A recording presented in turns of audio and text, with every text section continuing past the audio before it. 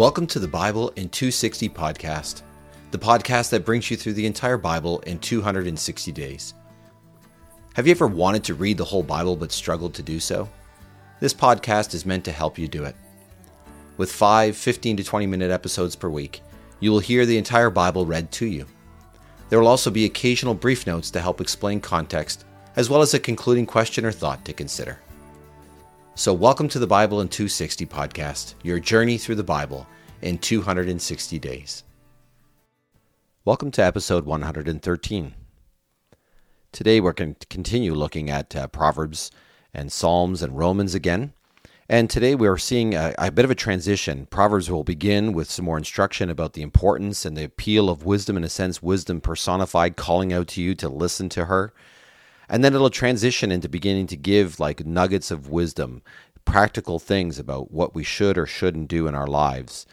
Psalm 144 giving us a sense of how we can trust God to bring us through the difficult times. And then back to Romans 12, which basically says this is what the way of wisdom looks like. And we'll see how the Apostle Paul says this is how then we ought to live. So let's jump in then today with Proverbs chapter 8, 9, and 10. Does not wisdom call out? Does not understanding raise her voice? At the top of the prominent places along the way, at the intersection of the paths, she has taken her stand. Beside the gates opening into the city, at the entrance of the doorway, she cries out, "To you, O people, I call out, and my voice calls to all mankind. You who are naive, discern wisdom, and you fools, understand discernment.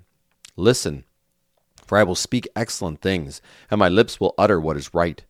For my mouth speaks truth, and my lips hate wickedness. All the words of my mouth are righteous. There is nothing in them twisted or crooked. All of them are clear to the discerning and upright to those who find knowledge. Receive my instruction rather than silver, and knowledge rather than choice gold. For wisdom is better than rubies, and desirable things cannot be compared to her. I, wisdom, have dwelt with prudence, and I find knowledge and discretion. The fear of the Lord is to hate evil. I hate arrogant pride and the evil way and perverse utterances. Counsel and sound wisdom belong to me. I possess understanding and might.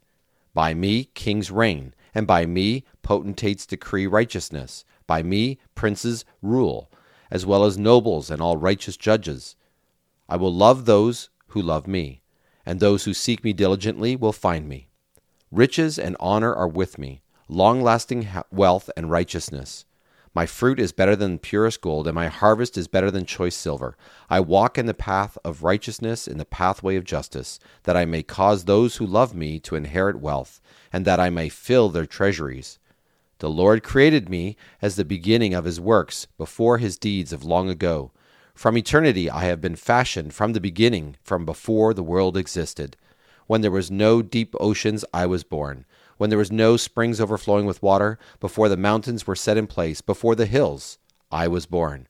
Before he made the earth and its fields, or the topsoil of the world, when he established the heavens, I was there. When he marked out the horizon over the face of the deep, when he established the clouds above, when he secured the fountains of the deep, when he gave the sea his decree that the waters should not pass over his command, when he marked out the foundations of the earth, then I was beside him as a master craftsman, and I was his delight, day by day, rejoicing before him at all times, rejoicing in the habitable part of his earth, and delighting in its people. So now, children, listen to me. Blessed are those who keep my ways. Listen to my instructions so that you may be wise and do not neglect it. Blessed is the one who listens to me, watching at my door day by day, waiting beside my doorway. For the one who finds me has found life and received favor from the Lord. But the one who misses me brings harm to himself. All who hate me love death. Wisdom has built her house. She has carved out its 7 pillars. She has prepared her meat. She has mixed her wine. She has also arranged her table. She has sent out her female servants. She calls them on the highest places of the city. Whoever is naive, let him turn in here. Those who lack understanding, she has said, "Come, eat my food, and drink some of the wine I have mixed. Abandon your foolish ways so that you may live, and proceed in the way of understanding." Whoever corrects a mocker is asking for insult. Whoever reproves a wicked person receives abuse. Do not reprove a mocker, or he will hate you. Reprove a wise person, and he will love you. Give instruction to a wise person, and he will still become wiser. Teach a righteous person, and he will add to his learning. The beginning of wisdom is to fear the Lord, and acknowledging the Holy One is understanding. For because of me your days will be many, and years will be added to your life.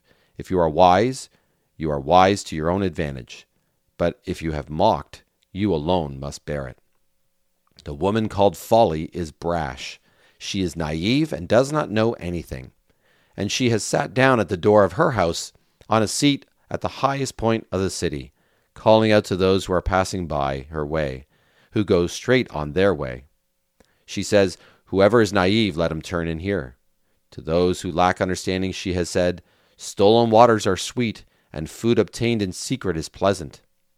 But they do not realize that the dead are there, that her guests are in the depths of the grave.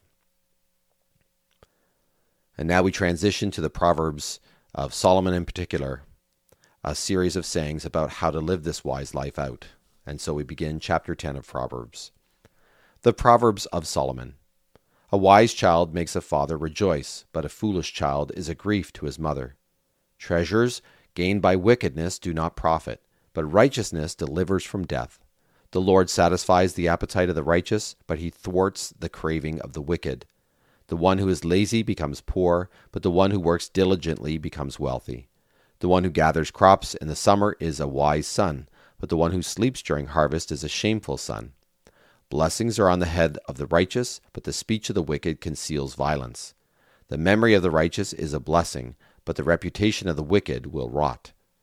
The wise person accepts instructions, but the one who speaks foolishness will come to ruin. The one who conducts himself in integrity will live securely, but the one who behaves perversely will be found out. The one who winks his eye causes trouble, and the one who speaks foolishness will come to ruin. The speech of the righteous is a fountain of life, but the speech of the wicked conceals violence. Hatred stirs up dissension, but love covers all transgressions.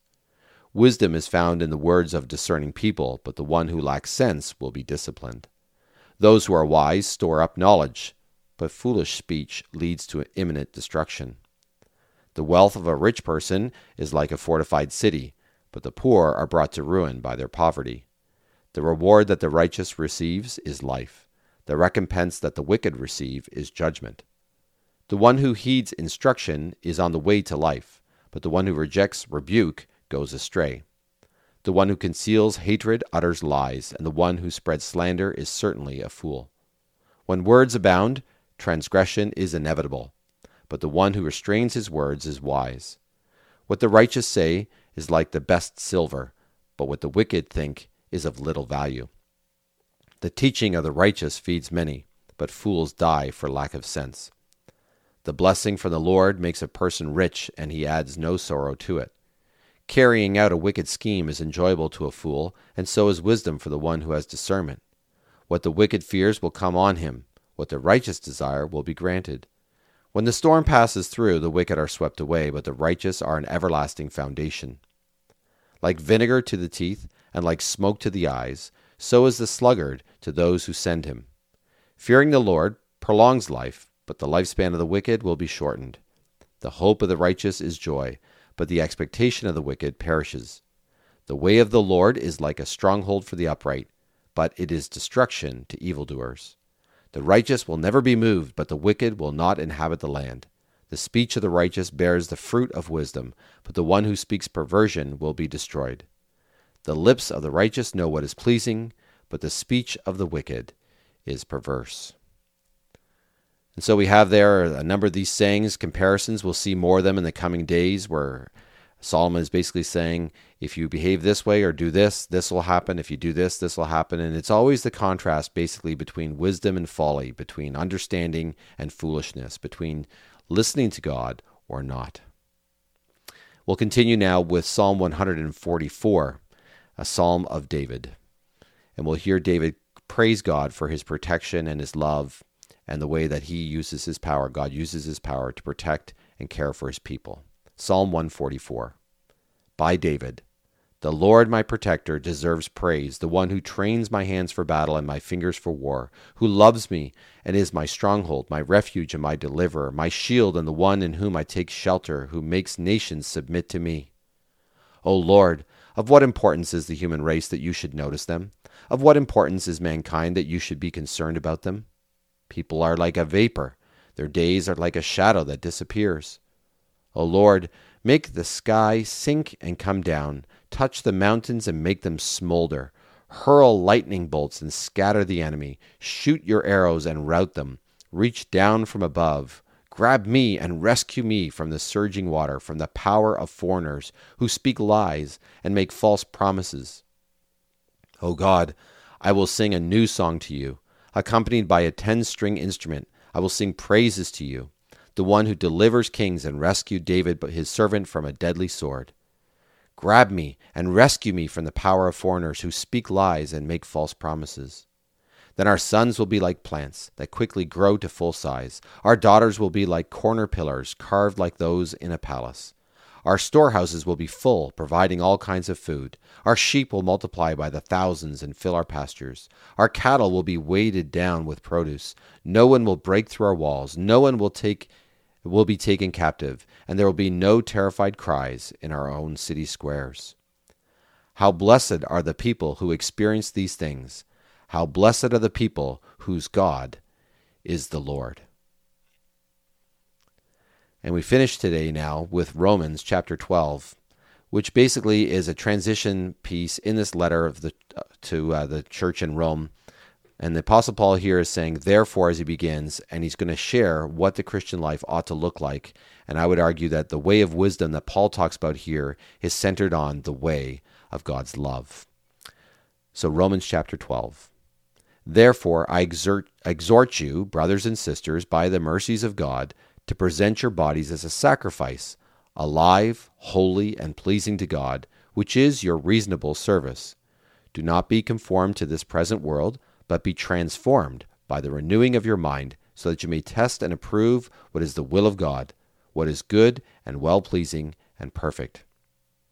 For by the grace given to me, I say to every one of you, do not think more highly of yourself than you ought to think, but to think with sober discernment, as God has distributed to each of you a measure of faith. For just as in one body we have many members, and not all members serve the same function, so we who are many are one body in Christ, and individually we are members who belong to one another. And we have different gifts according to the grace given to us. If the gift is prophecy, that individual must use it in proportion to his faith. If it is service, he must serve. If it is teaching, he must teach. If it is exhortation, he must exhort. If it is contributing, he must do so with sincerity. If it is leadership, he must do so with diligence.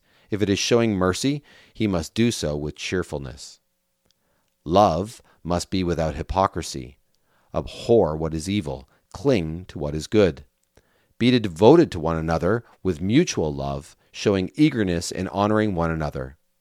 Do not lag in zeal. Be enthusiastic in spirit. Serve the Lord. Rejoice in hope, endure in suffering, persist in prayer. Contribute to the needs of the saints, pursue hospitality. Bless those who persecute you, bless and do not curse. Rejoice with those who rejoice, weep with those who weep. Live in harmony with one another. Do not be haughty, but associate with the lowly. Do not be conceited. Do not repay anyone evil for evil. Consider what is good before all people. If possible, so far as it depends on you, live peaceably with all people. Do not avenge yourselves, dear friends, but give place to God's wrath, for it is written, vengeance is mine, I will repay, says the Lord. Rather, if your enemy is hungry, feed him. If he is thirsty, give him a drink. For in doing this, you will heap burning coals on his head. Do not be overcome by evil, but overcome evil with good. And as I mentioned at the start, I really believe that love is what holds all this together. Love that Jesus summarized by loving God with your whole heart, soul, mind, and strength, and loving your neighbor as yourself, and your neighbor as a person in need, and loving, Jesus even says, your enemies. And all these things Paul's pulling out here in Romans chapter 12. reminding us that to really live out the Christian life is to live in the way of wisdom, which is the way of love. Thanks for listening to the Bible in 260 podcast. May what you have heard speak to your heart and mind today. The scriptures quoted are from the Net Bible, http://netbible.com, copyright 1996-2019, used with permission from Biblical Studies Press, LLC, all rights reserved. Our theme song for the podcast is The Call by Emily Ruth. You can find The Call and other music by Emily Ruth on Apple Music or Spotify or wherever you find your music.